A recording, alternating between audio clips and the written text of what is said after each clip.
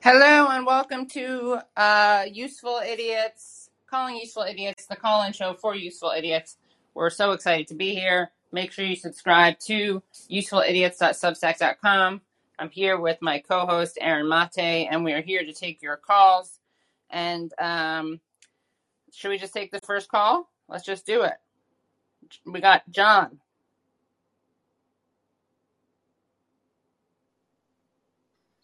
Hey guys. Hey. Yeah, it's a crazy couple of weeks. I've been seeing a lot of Aaron,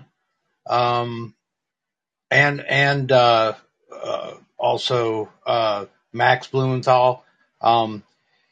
It is insane what is going on. You guys are being targeted, and there's no two ways about it. And unfortunately, I think the only thing you can do is keep putting it out there and keep, seeing, talking with other people.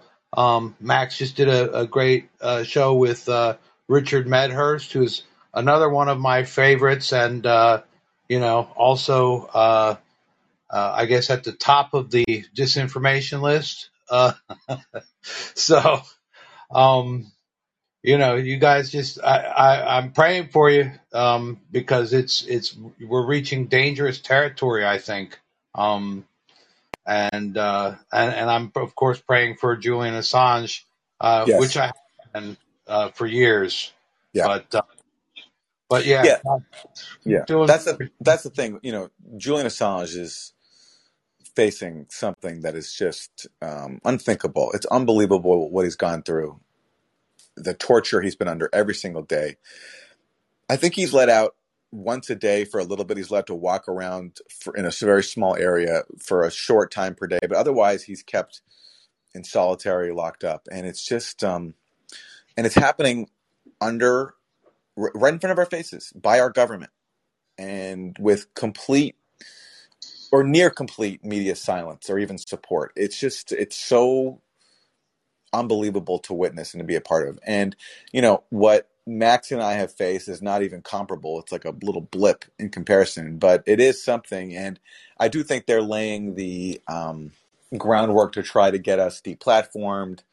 If you read this report that was just put out about Syria, the one the Guardian wrote about, it ends with basically a call for censorship. They want to see us censored on social media and YouTube and all that. So that's what this is about. And so that's because, again, they can't challenge us on the actual facts, which is what anybody who's intellectually honest would try to do, is just try to debunk us if you don't agree with us. But they can't do that.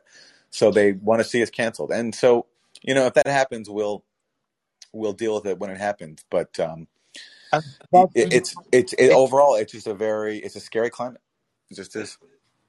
And that's the number one way they lie. Right? They just don't talk about Julian Assange. So that's, when we talk about big lie, that's the biggest lie that the media perpetrates, is they just don't talk about the things that are not serving the interests of the oligarchy.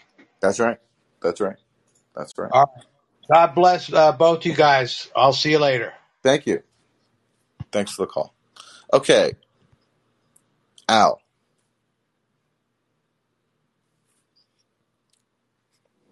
Can you hear me now? Yeah. Yeah. Hi. Thanks for all that you do, both of you.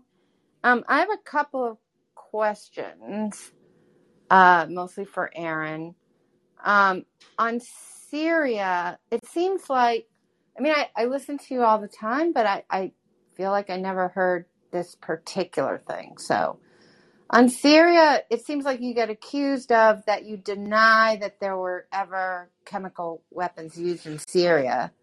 And then your answer is that you they weren't used in Douma, which is only one place in Syria. So have you actually said that they were never used, or like what exactly are they criticizing you in a way that makes you makes it so that the assault is passing the defense?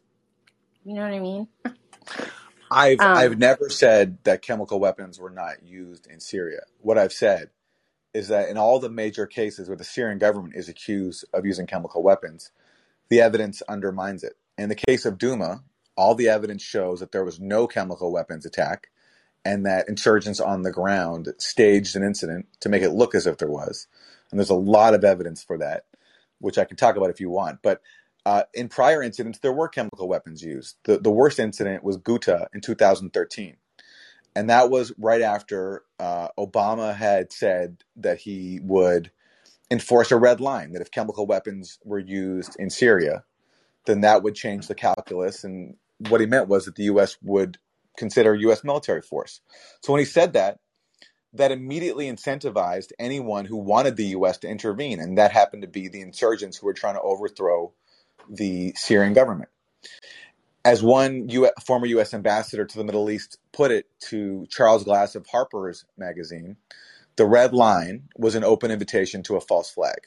And that's what I believe happened in August 2013 when chemical weapons were fired in Ghouta, a suburb of Damascus, and a lot of people were killed. And the Obama administration immediately blamed Assad, the Assad government, and Obama was preparing to bomb Syria. But then he pulled back, and he did not. And the story we were told was that he pulled back because Russia came in and offered this agreement to basically remove all of Syria's chemical weapons stockpile, because Syria does have a chemical weapons stockpile, and that's what got Obama to stand down. And also, Obama said he wanted to get the authorization from Congress, and Congress wouldn't do it. That was the official story. But later on, Seymour Hersh reported what actually happened, which was that James Clapper, Obama's director of national intelligence, went to Obama and said, the evidence that Assad was guilty is not a slam dunk. And the term slam dunk was a deliberate reference to what George Tenet said in the Iraq War when he told Bush that the evidence that Iraq had WMDs was a slam dunk. Right. So Clapper was deliberately invoking Iraq WMDs to basically tell Obama the evidence was not there. And Sy Hersh has done a whole bunch of reporting on this. Ted Postal of MIT did a study showing that the range of the rockets, the trajectory at which they hit all their various targets, if you calculate the range, it shows the range only could have come from insurgent-controlled areas, not government-controlled areas. So, yes, there were chemical weapons used in Syria. In all the cases where there's been investigations, I think it points to being used by insurgents. And that's because, look, even if you ignore all the evidence, you ignore the OPCW leaks, you ignore Seymour Hersh's reporting, just the logic that the Syrian government would do the one thing that it knows would invite U.S. military intervention. So for using chemical weapons, which don't really offer you much militarily, you're going to risk being bombed by the U.S. It makes no sense. And whatever you want to say about the Syrian government, it's corrupt, it's committed atrocities, sure. But it's not suicidal. It wanted to win that war. And so then why would it do the one thing that it knew would invite a U.S. military strike on it? It just doesn't make any sense. The people who are fighting the Syrian government had every incentive. So anyway, that's a long-winded way to say that, yes, there were chemical weapons used in Syria. To me, all the evidence, when they were used, to me, the evidence points to being used by insurgents. And then I have a question about Ukraine. And I forget the details, but a few days before Russia went in, there were, or they thought, there was something where Putin thought there was going to be a large attack on the Donbass or something. Yeah. Is that right? Yeah. If you look at, yeah. Go ahead. Sorry, no. Sorry, I cut you off. Go ahead. No. So if the reason that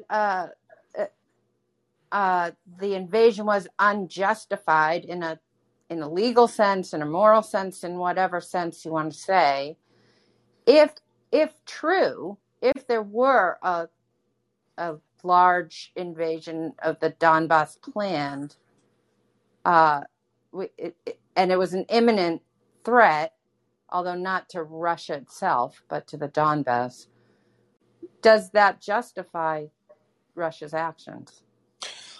Well, look, in my view, no, or at least not yet, because I think to justify an invasion, you have to meet a huge burden of evidence, and I don't think Russia has met that. First of all, I don't even think they've convincingly proved their case that there was an imminent invasion. Now, there are people who I really respect, like Scott Ritter and Jack Bowe, who believe that there was, and they point also to the reports that were coming out from monitors who were there in the Donbass from the OSCE. And if you look at their timeline, there was a huge jump in ceasefire violations and explosions in the few weeks leading up to Russia's invasion. And the vast majority of those explosions occurred on the rebel-held side, meaning that they were being fired on by the Ukrainian government. And people like Ritter also argue that there was a increased deployment of Ukrainian troops, which suggested that an invasion was imminent. And so Russia has said this, but I just don't think they've presented all the evidence to prove it yet, and they should if they have it.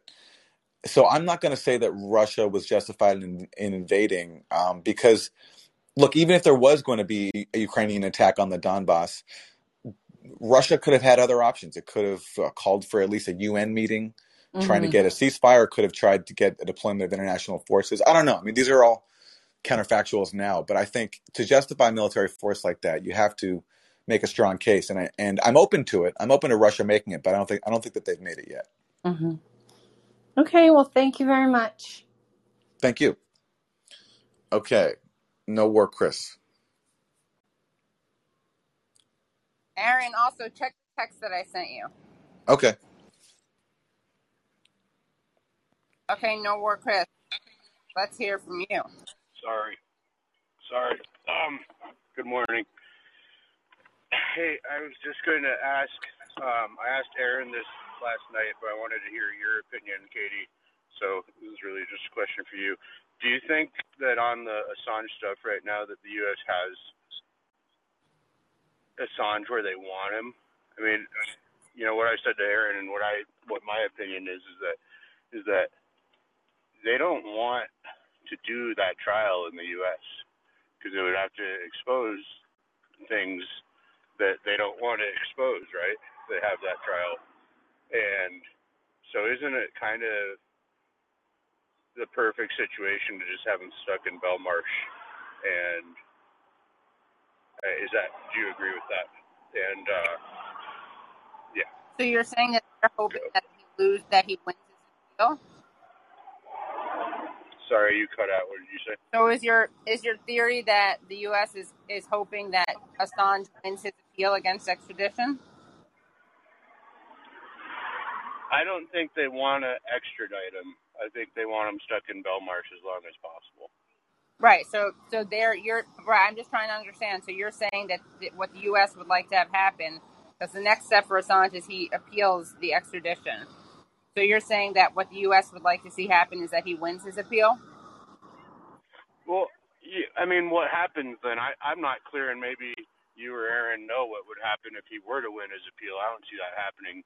UK is really a puppet state of the U.S. They're not going to do anything to cross the U.S. That's, I think, abundantly obvious.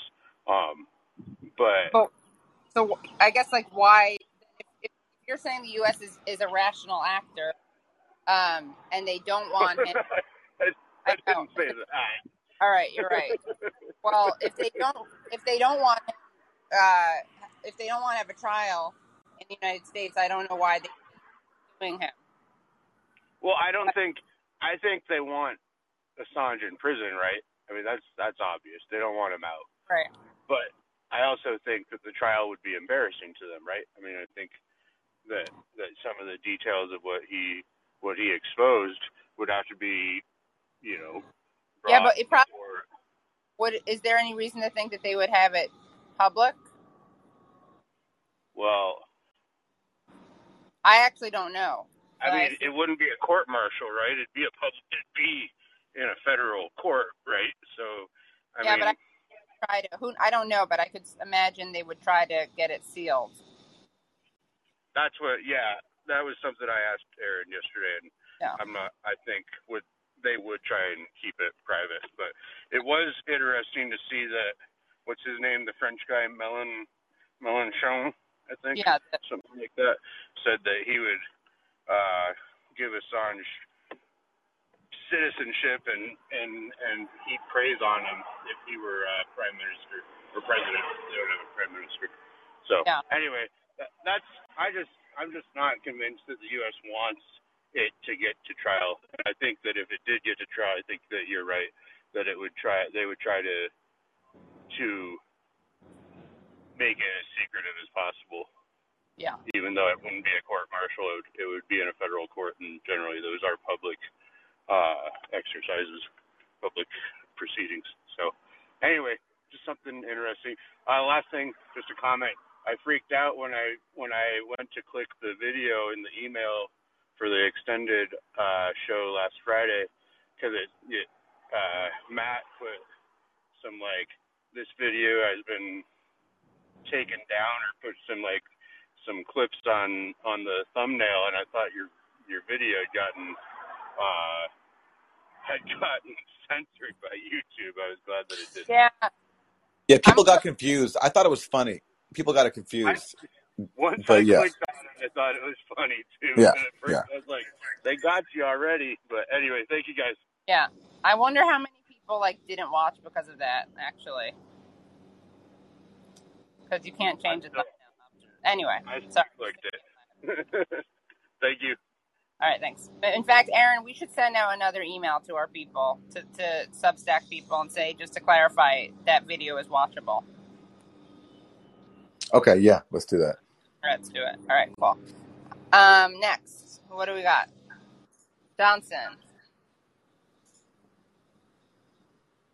Hey, can you hear me? Yes. How's it going? It's good to be with you guys. Yeah, appreciated the show today. I kind of had more of a question sort of comment when I really appreciated sort of Aaron's comments about censorship, political censorship, like this, shouldn't be happening. As soon as you're doing it, you're doing something wrong. And I'm becoming more sensitive to what I'm being heard and what's being shared. And as a graduate student, I'm, looking at a lot of topics and subjects that are being presented as these are sort of political, these are political situations. And, the things that I'm being told to write and being told to share and say, I think are starting to be censored.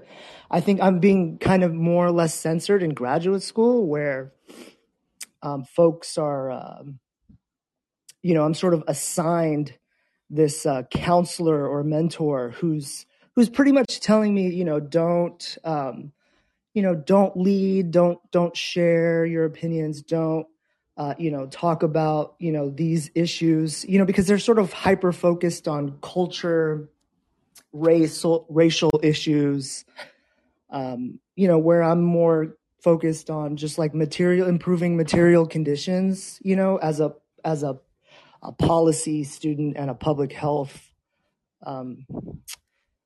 public health graduate student. And so, yeah, I feel like I'm being encouraged to talk a lot about culture and not about material conditions of folks and how that might work in improving the health of populations, social epidemiology. But yeah, I mean, I don't, I guess, I'm going to go back and watch Useful Idiots. I missed it this week, but yeah, I mean, just any, thoughts or advice or anything on that.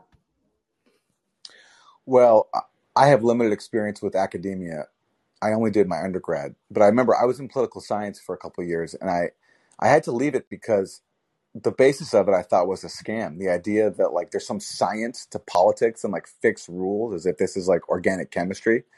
And what the rules were just reinforcing the, hegemonic U.S.-led order that I personally I'm not a fan of. So, but yet I had to accept the narratives that are used to sustain that order as hard science, and I just thought that was so ridiculous. So academia is tough, and academia, like all elite institutions, will try to root out dissenting voices.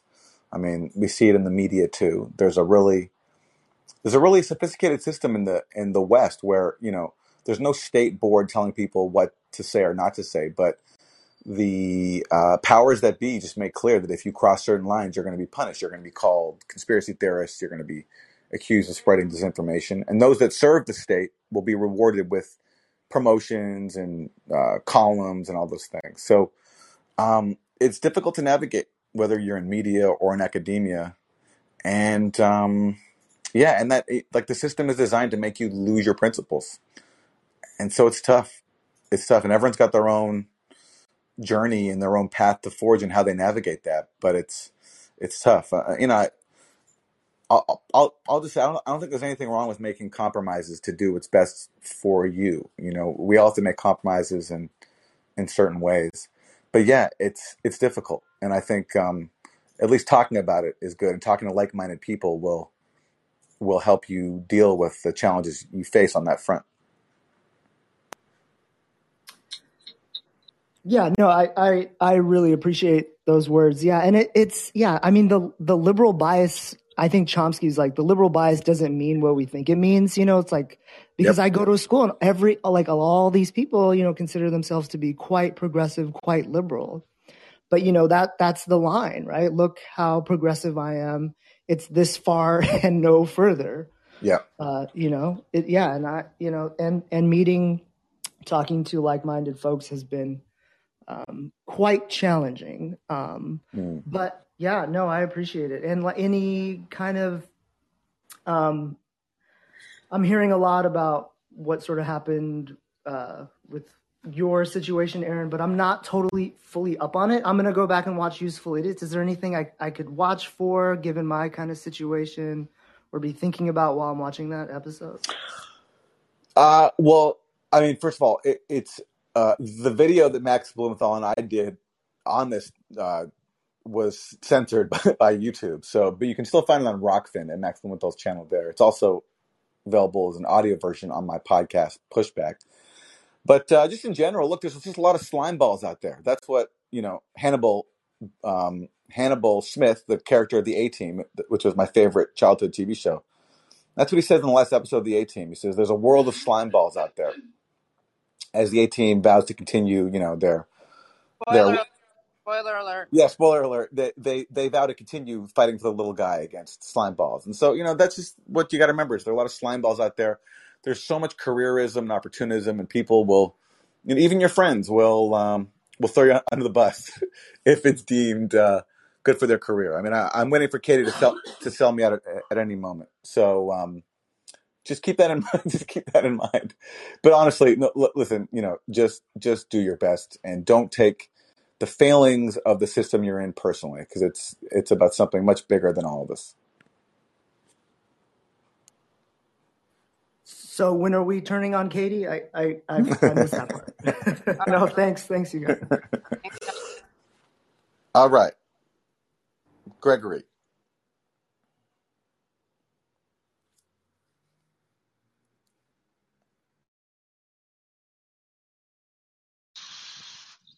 Yes, okay.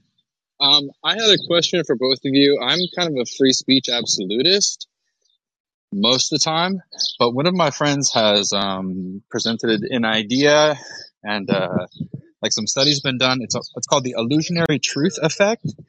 It's basically, I'm going to try to sum it up here as best I can. It's where someone just repeats a falsehood over and over again. Like if I say banana blue, banana blue, banana blue, and eventually it seeps in. So how do I kind of counter that? Do you guys have any idea? Have you ever heard of this effect? And what would it mean for free speech people, supporters of free speech today?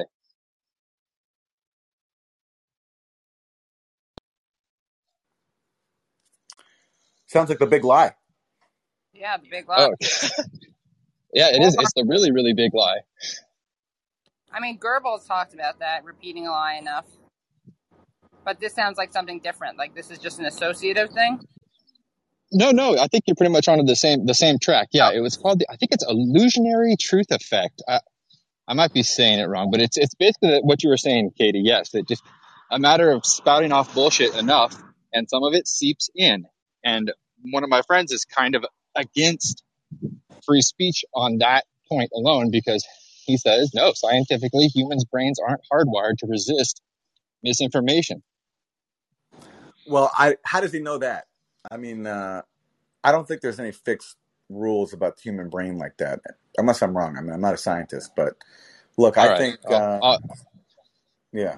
I'll email Katie about it. I don't have your email, Mr. Mate, but it is a phenomenon. It's been scientifically proven. It's just something that happens with our brains. I guess I'll have to just shoot you guys an email about it, because I asked Primo Radical or Primo Nutmeg, whatever.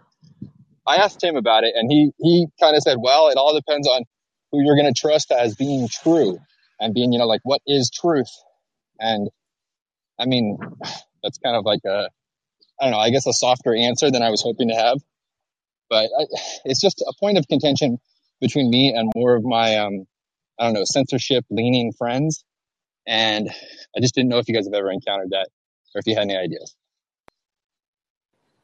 Well, I'm for free speech, and I just don't accept this notion that people are incapable of discerning the truth. I think propaganda systems make it difficult, obviously, as they're designed to do. But I don't believe in, advocating censorship based on, conclusions about human nature that I myself don't accept, or at least haven't seen proof of.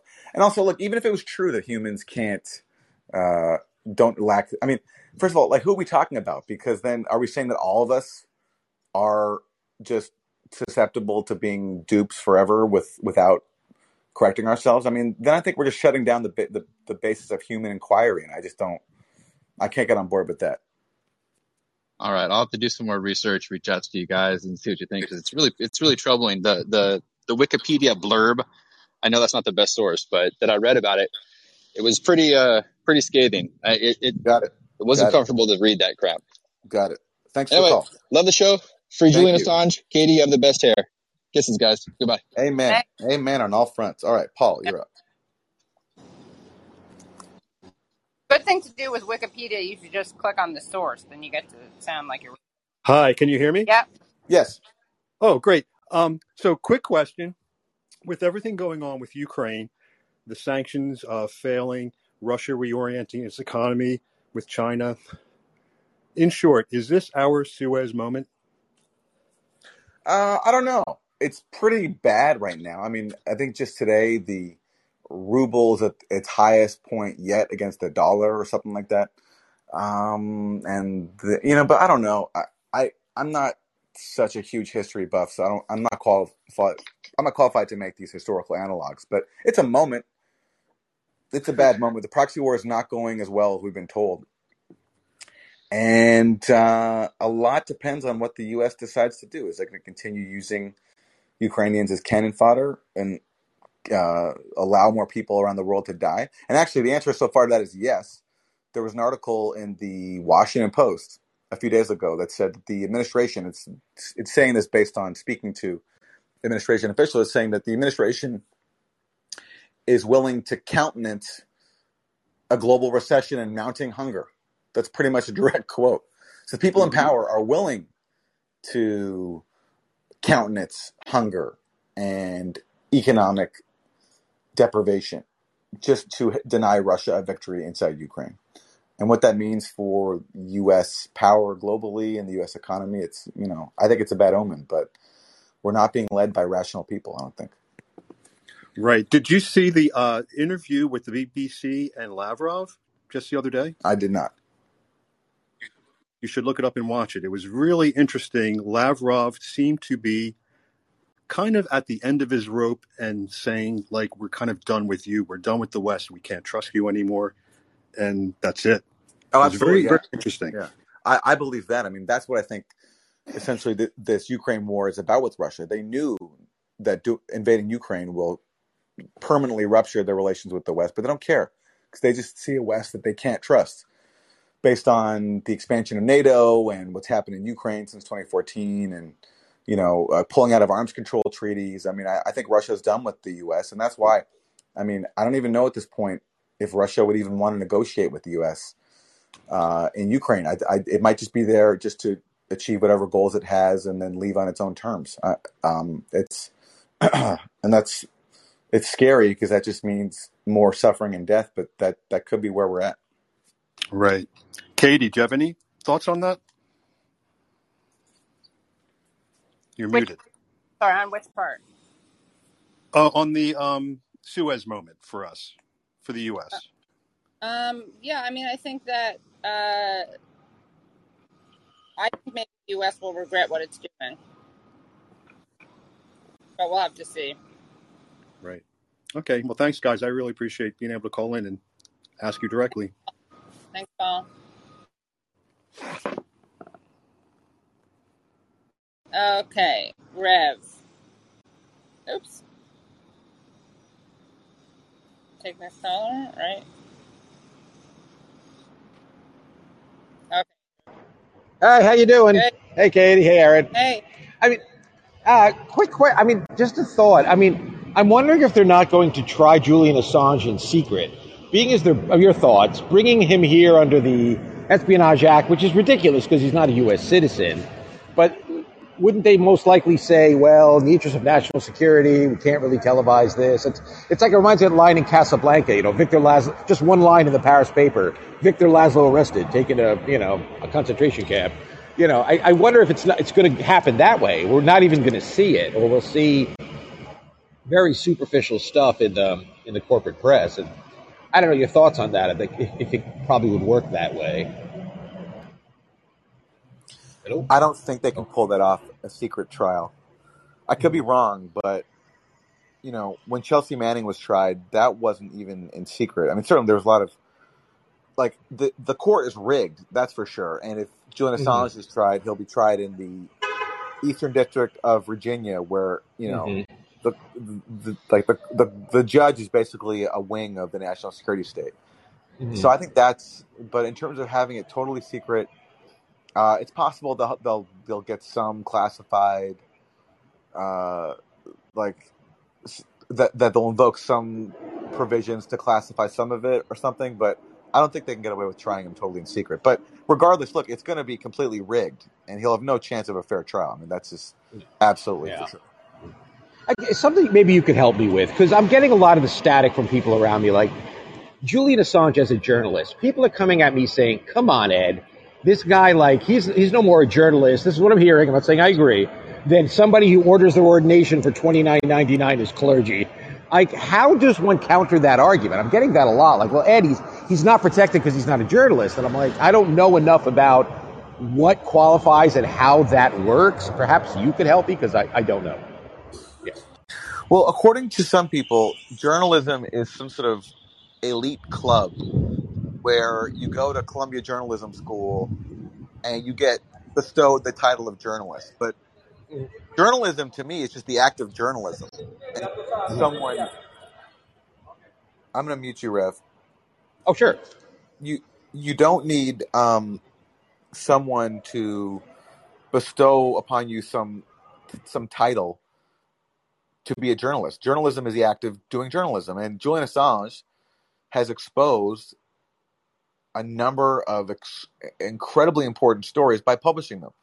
So he's certainly a publisher, and people who work in publishing are considered being in the field of journalism. So I actually think he's a journalist, and that's why he's won more journalism awards than I would say all of his critics combined.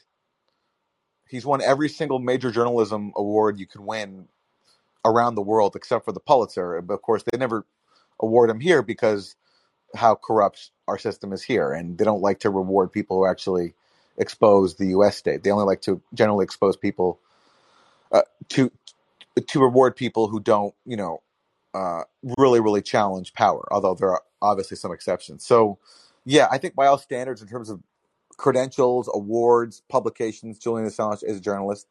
And this smear comes from people, especially in the field of journalism, who don't like that Julian Assange has been so successful and don't like what he does. They don't like that he exposes their own government. And they see journalism as serving the government, not exposing it. The other thing is that if you want to say that these people, okay, so let's say he's a publisher. If he's a publisher, then why is what he did criminal when the New York Times, which also published it, not criminal? Exactly. Exactly right. Exactly. And they can't answer that. Right. All right. Thank you, Reverend. Rev. And Dermot. Great name. I love the name Dermot. Hi there. Can you hear me? Yeah. Yes. Cool. Thank you for loving the name Dermot. I don't. You It's want to swap? I much prefer to be called Katie or Aaron, but thanks for taking my call. I just have a very general question for you, which is about sort of credibility and provability in terms of, I guess, current affairs and the stuff we talk about, or the stuff you talk about, I should say, a lot, and which I listen to a lot. For example, I mentioned to somebody on Facebook in the last few days that the whole Russiagate thing is a fact-free crock of rubbish. And he came back with, basically the opposite position. I was kind of thinking, right, how do I easily disprove the whole Russiagate thing? There's a whole list of things that I could mention that are hard to easily disprove. For example, I spoke to somebody about Assange recently, and she immediately came back with this idea that, oh, well, he's clearly down for some kind of sexual abuse in Sweden. And, I couldn't easily come back and say, well, that's all rubbish. And that was probably something cooked up by the, security state and the spooks to try and discredit him, which is an old ploy. For example, the alleged Paul Manafort visit to Assange in London, which was written about in The Guardian in November 2018, the article still remains up, but I hear, from the likes of yourselves that is, again, a crock of rubbish. So I guess my point is, I'm sympathetic to your position on just about everything, along with, the Grey Zone and various other, what I might call left-wing commentators. But when I'm trying to preach to friends and family about it, I get unstuck because people will ask me, well, what's your proof? So that's my question.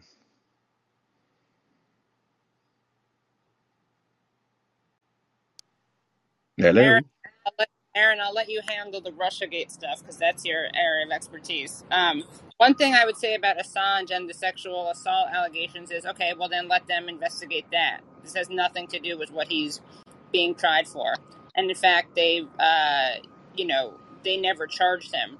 But again, you don't get to just try someone for espionage because they allegedly sexually assaulted someone. Yep. And then another thing that I say to people who are skeptics about Julian Assange is I recommend this book, or I bring up the fact that there's a guy named Nils Melzer who we have interviewed on Euphyladius, and I've had him on the Katie Halper Show. He is the UN Special Rapporteur on Torture, and he wrote a book called The Trial of Julian Assange. And he started out very skeptical of Assange. He didn't even want to look at it when they asked him to look at it, and he's determined that he was indeed tortured. And he totally switched his mind on it once he looked into it. And this guy is not political. He's literally the UN rapporteur, Special Rapporteur on Torture. So I bring that up also. And because he believed all those things about him at first, that he was a rapist, that he was a, attention seeker, all that stuff. A very unappealing character.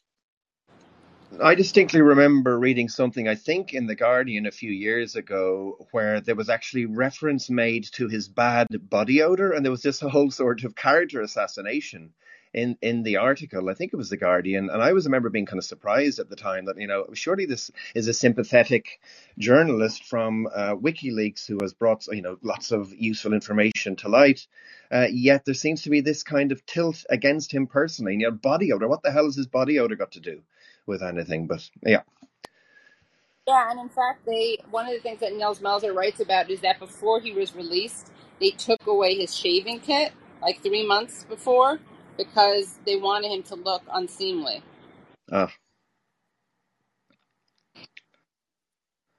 So, so I appreciate that. And, again, just finally, just to recap that, do you think that there is easily a sort of a bibliography, or do you suggest a bibliography for the defense of many of the points that you would make, for example, even around Ukraine, when I argue about that with my partner, who is sort of an academic, she immediately comes back with, where are your references? Where are your sources for this? And I can say, well, I watched this video with Scott Ritter. I watched a video with WikiLeaks, not WikiLeaks, the Grey Zone. I listened to Useful Idiots, ... But, that's what I tend to do is I listen to a lot of stuff on YouTube and I read the odd bit, but, I lack actual hard facts or easily quotable stuff and references. And I'm wondering, do you suggest a bibliography, or should I just go and kind of, just dig out the data myself and just do the damn research? No, I mean, you can show videos. You can show videos, listen to podcasts. There's a really good David Harvey podcast I just heard. Although you guys are Irish and he's English, so that may be a little bit triggering. Oh, God, we're not that narrow-minded here. All right. Well, I'm just trying to be a good Irish ally. But, yeah, I mean, your partner I would just recommend some videos. We should put together something. Aaron and we should put together a bibliography. But I would really appreciate that. I think I would suggest that. Yeah, for sure. Yeah. Sorry. Actually, listen. We're actually not going to do that because that is another research project that I don't have time for. But I am working on a book about Russiagate and how it led to the Ukraine war, which will be out as soon as I can get it out. And look, there's plenty out there in print. I've written a lot about this topic. The problem is it's difficult when you have like all these other responsibilities to do research. So I hear you. It'd be nice to have a resource that can point people, but I'm not going to do that because I don't have time. But I hope something like that does develop, and hopefully when my book comes out, that will be helpful. But in general, just follow the people who you trust and look at their writing. I mean, I've written, if you follow what I do and you think it's credible, then I've written a bunch about Ukraine and tried to address all the various narratives. So it's there in print. It just it takes a while to read sometimes, and some people don't have time for that, and that's fair enough. But that's Aaron, how it is. Glenn Greenwald Substack. They have good on this. Yeah, I hear you. Okay, I don't want to take any more time. Thank you very much. Appreciate it. Thank you. Okay. All right, I guess I'll do that bibliography because I promised it. All right. Yep. Sorry, Katie. You're on the hook. I'm on my own. Yeah. All right. Hi. Hello. Hello. Hi, Kate. Yep, we hear you. Okay. Yeah, I just wanted to. Well, first of all, I wanted to respond really quickly to Gregory, who was talking about earlier about how humans are sort of fallible to propaganda, and I mean, I believe that's true. I just think that humans do censorship too. So if you believe that people are fallible, you shouldn't want a bunch of fallible people, who've been insulated and bombarded with propaganda and live in like an elite circle, to have the power to censor other people. But the main thing I wanted to talk a little bit about was just in the context of Assange. I think that we should use this as an opportunity to talk about jury nullification. Because if you're on a jury, you have the, not just the right, but the duty to look both at the facts and the law, and whether you think they're just. And if you don't think they're just, I mean, they're never going to instruct you this right has sort of been, they don't tell you about this in a court anymore. The judges don't tell you, but they used to. The first Chief Justice of the U.S. Supreme Court, John Jay, would instruct jurors before he's on the Supreme Court, which doesn't have jury trials, but he would instruct jurors that you have a right to take upon yourselves to judge both the facts and the law.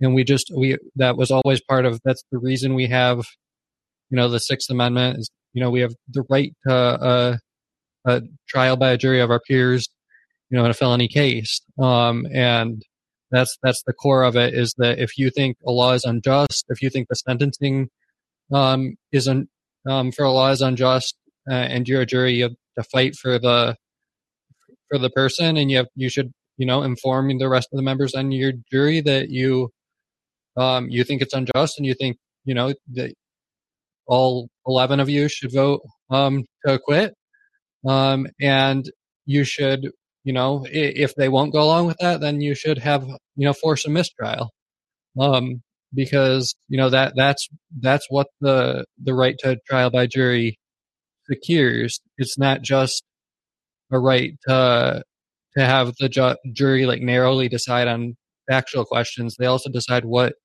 the country should be allowed to do, what they should be allowed to prosecute people for. And this isn't the kind of thing that they should be allowed to prosecute people for. Interesting. Will that get you kicked off though? So they'll probably use a preemptory challenge if you say that in jury selection. Right.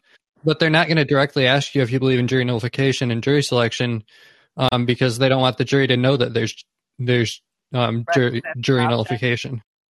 Interesting. So yeah. So I think that we should know that in context other than just Assange. I mean, there are a lot of people who push for this.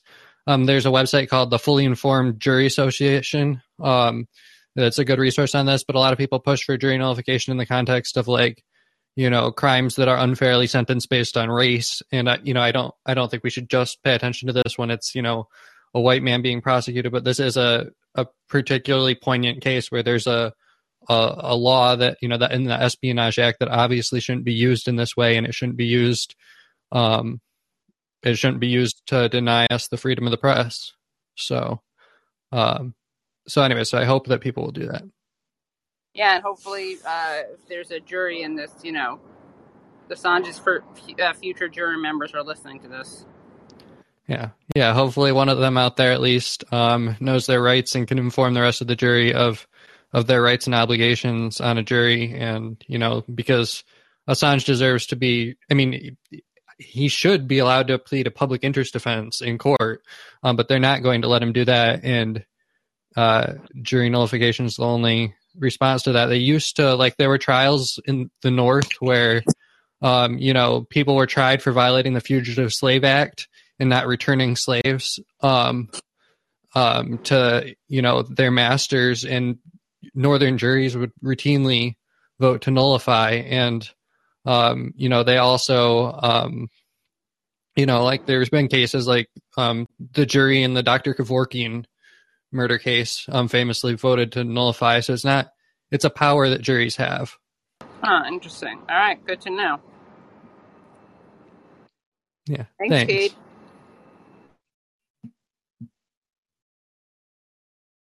All righty, let's go to Mark. Make next call. Okay.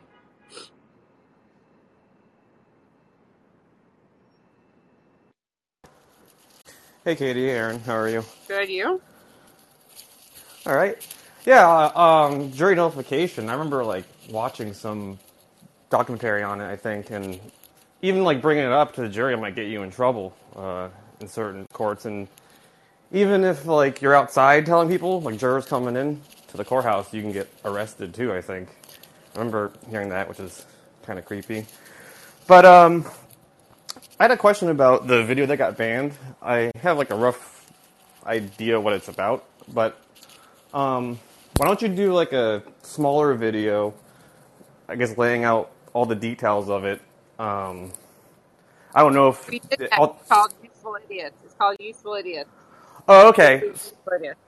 But the one that got banned was 2 hours, right? Yeah, but we, and you can still get that on Rockfin, but you should listen to the one on Useful Idiots because that's the one that's more up to date. I also did a thing on it on The Hill on Rising, but yeah. Okay, yeah. I think I saw one of them about it, and that's how I know about it. So I guess why didn't those videos get taken down, or what's going on there? It just seems weird.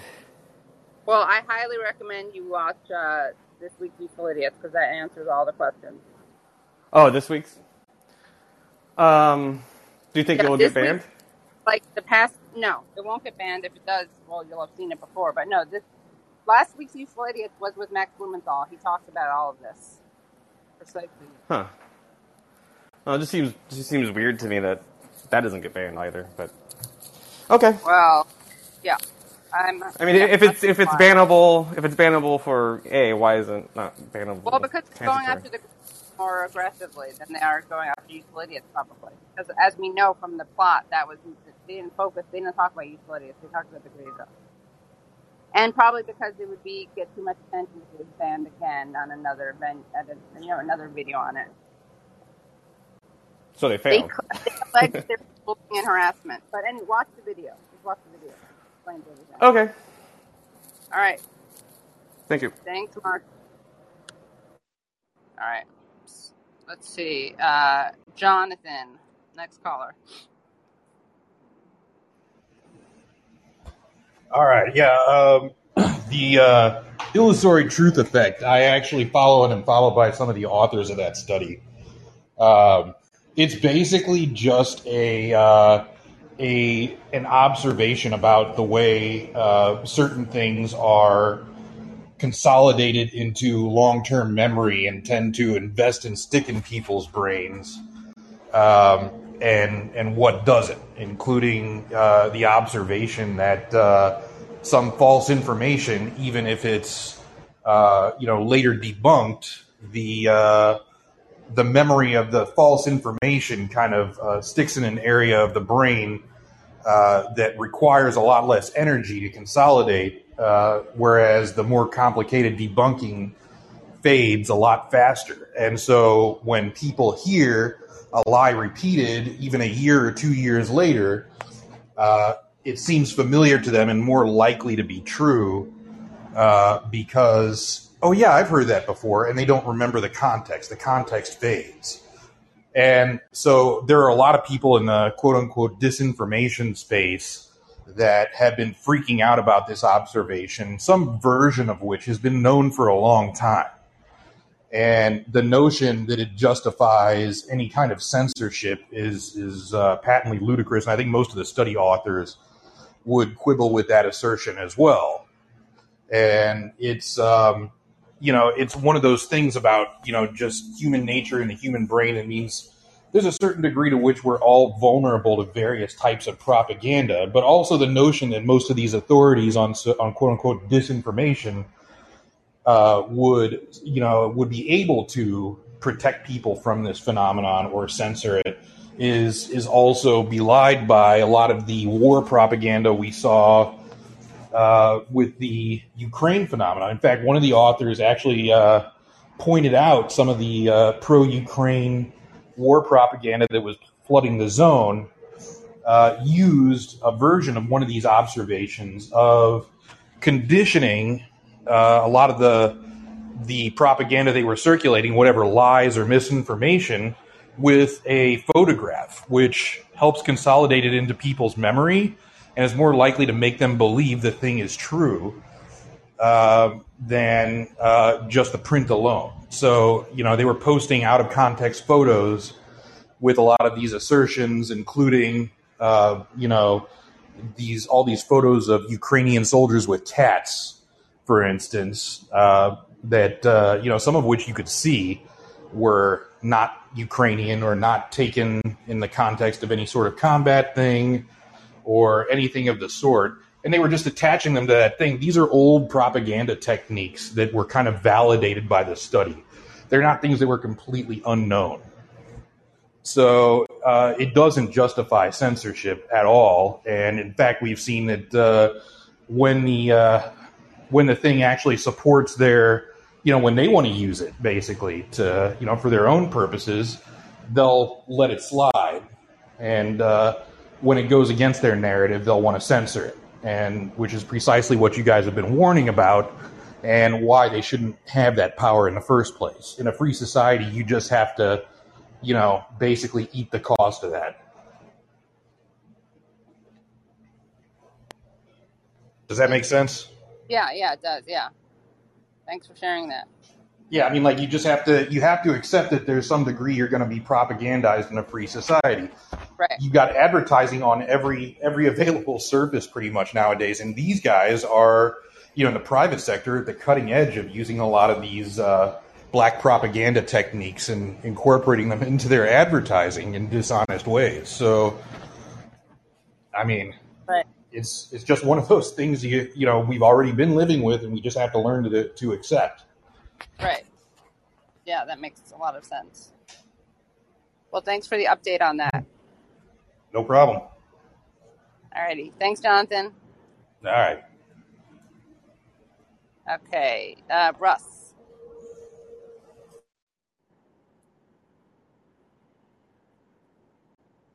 Hey, Russ.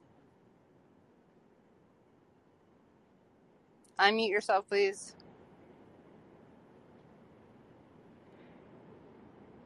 Unmute yourself by pressing the mic icon at the bottom right of the screen. For you, because we have some more callers. So figure do it. It's pretty easy. Bottom right of the screen, mic icon, the like or the heart, depending on what you have, right next to the leave room. All right, Brian.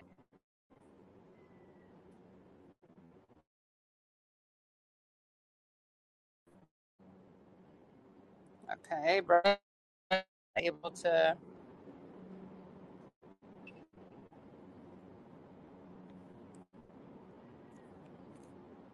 I may need your. I'm not. It's not. Are you able to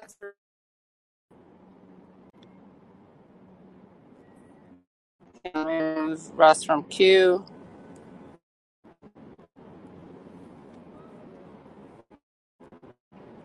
All right, I'm trying to invite you to.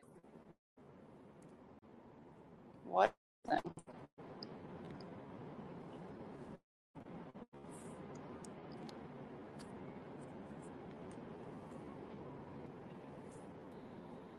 All right, well, let's go to Brent. I'm trying. Okay, let's see if it works. All right, Brent, unmute yourself.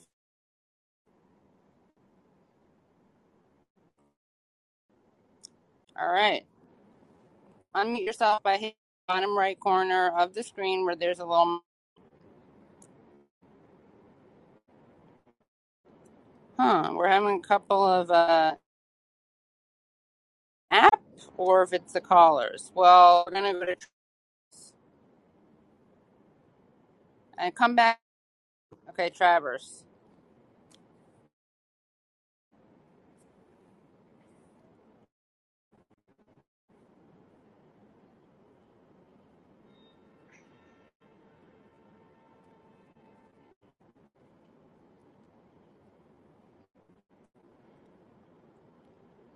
All right. Or Brent, just unmute yourself. It's you guys. It's just the bottom right of the screen.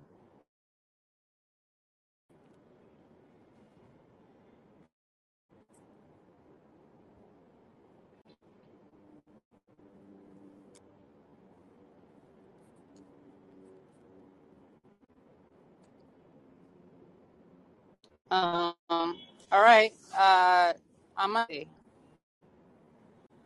What is happening? All right. Travers. No, Chuck. Unmute yourself, please. Bottom right of the screen.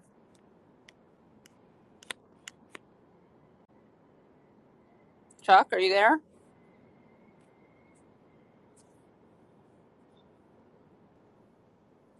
Hello, can you hear me? Hi. Oh my God! Thank God. Hey, don't know what happened there. That was all weird and wonderful. Hi. Just to say quickly, I've been listening to you, Katie, for a few years, yourself and Matt, and I must say I do miss Matt. But in a way, I'm glad I was introduced to Aaron because Aaron's doing a pretty good job there too. I quickly wanted to discuss the January 6th hearings. I'm obviously, if you don't pick it up from the voice, I'm not from the US, but I do follow a lot of US media and stuff. I don't see the point of the hearings beyond maybe getting a bump, hopefully getting a bump for the Democrats in the midterms and trying to work off the back of all the Johnny Depp trial, trying to get some PR for politicians for that. But I don't see why they didn't do this a year and a half ago. Does that make sense? Yes, it does. There's a big echo happening. Yeah. I mean, you watch our show on Monday Morning Show on YouTube. Yeah, I catch it. I Yeah. get the podcast and I watch it on YouTube as well. Yeah. We try to talk about that a lot, but I don't know if you have an idea about why it didn't take place earlier. Because at this point, it's gotten so far from people's memories. One, they don't care. Well, that's my take on it. Also, you've got so much bigger problems, not just in the US, but worldwide, with inflation, oil prices, everything else. And for the average American, I don't think this is really a priority. If you can't afford to gas or food prices going up and everything else, this just seems like pointless pageantry. Right. Yeah, I think that's what it is. But I think they're trying to. Stuff.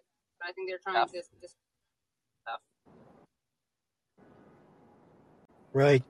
Okay, you're breaking up a bit here, so I'll just say quickly, you guys are doing a great job. Thank you very much, and please keep it up. Thanks, Travers. Sorry I was breaking up. I hear myself. Yeah, no worries. I hear myself, so it must be going through. Anyway, yeah. Okay. Thank you. Okay. Thank you. Bye. You're welcome. Bye.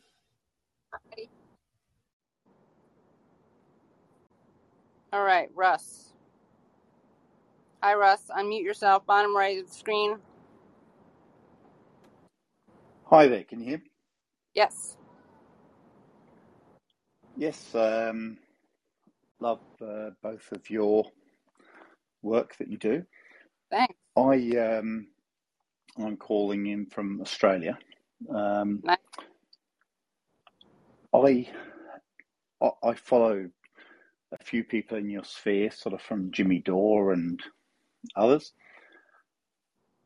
I wonder if there was a single topic that progressives could pick, and I think that could be, say, Julian Assange.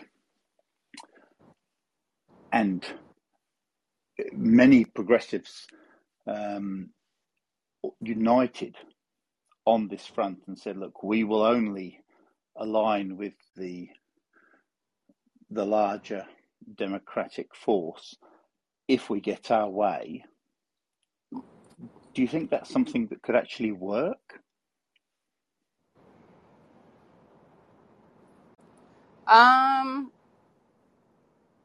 I think that, I don't know, honestly. Like, you mean withholding our vote? Yes. Look, I've been a strategist in politics in the UK and Australia, and I'm quite often bemused by American politics. I follow it because I think America is such an important part of what's going on in the world. But it fascinates me how disorganized it all seems, and even people. I mean, obviously, I've seen a lot of things with Kyle and Jimmy and everyone else, and I think, oh my gosh. And I was just thinking, if there was one single issue that you could all unite on and say, right, we just want to get one win on the board, is that possible, and what would that be? Well, sadly, I don't think it would be Assange, because I don't even think that, I think it's a very important case, but I don't think that would be the one. I don't know. What do you think would be important? I just don't think it would galvanize enough support. I mean, I guess it could. Yeah. I think Assange could be. I think Assange would get enough people to collaborate that have enough of a presence on social media to garnish that kind of support that you'd need. But I definitely think that if all you progressives picked a single topic and said, right, this is the hill that we're choosing to die on, type thing. And so I don't know what that particular issue would be, but I don't think you'd get much more high profile than Assange, and I think you'd also get support across the aisle from listeners. Yeah, it has crossover appeal, but I guess I'm not really clear on what you're asking. You're saying like this would be something, it would be an ask that this would be to like squash the beef among like lefty podcasters, or this would be to get something done and make a pressure campaign? Well, I think it, yes to perhaps unite some of the lefty, as you call it, groups. But I just think, what would you say your last biggest win was in the US? The last what? Biggest win, the last biggest win that you've had as progressives. I don't know. I don't know what the time frame is. I don't know what the metrics are. I can't even, I don't know. I guess I'm finding this like a little overwhelming. Like, Let's are we say talking 10 years.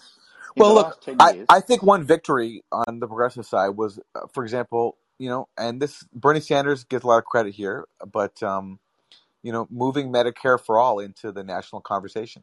It was completely marginalized before, and because of the 26 campaign, I think Bernie helped mainstream and his movement helped mainstream that issue, which is really, really fundamental and important. So I think that's a victory. It's really hard to achieve victories in a society that is so criminal and so unjust. And they're not going to happen overnight. It happens through struggle. But the civil rights movement did it. The anti-nuclear movement in the 80s, they did it. They helped pressure to get, the arms control treaties that we got in the 80s.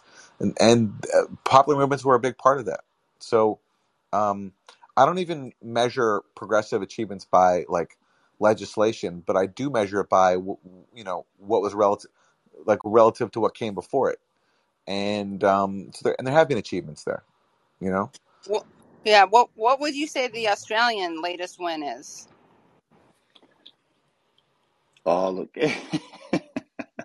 Can I go back to Aaron's point before I answer that? So and I promise not to hold the A-team fandom against you, Aaron. Whilst I think what you say is true, to get it up, to actually succeed on the Medicare for all would have been the win. So what I'm thinking is what would be your best next fight? I think Medicare for all, and that to me seems like something that could attract popular support. Most people want it anyway. But look, it's not up to us. Like, we're not political leaders, so it should be decided by movements and what the people want. But there's a lot to choose from. But it's a good question. I mean, it's something we should be talking about. And we're going to wrap it there. So thank you, Russ, for calling. Thanks, everybody who called in today and listened and asked us questions. We appreciate it. Yeah. We'll be back next week. UsefulIdiots.substack.com is where you can find us. And yeah, Katie? Yeah, I mean, that's about it. I'm curious about an Australian win. So if you have one off the top of your head, you can list it. If not, you can get back to it. I'll send you a message with something I was involved in that was what I would call a win. Great. Okay. Well, I know you're wrapping up, so I don't want to take you down a protracted path of conversation. Okay. Well, thank you everyone again for listening. Make sure you check out Useful Idiots from this past week. Make sure you subscribe, usefulidiots.substack.com, youtube.com/usefulidiots. Listen to the podcast, and we will see you next week. All right. Thanks, everyone.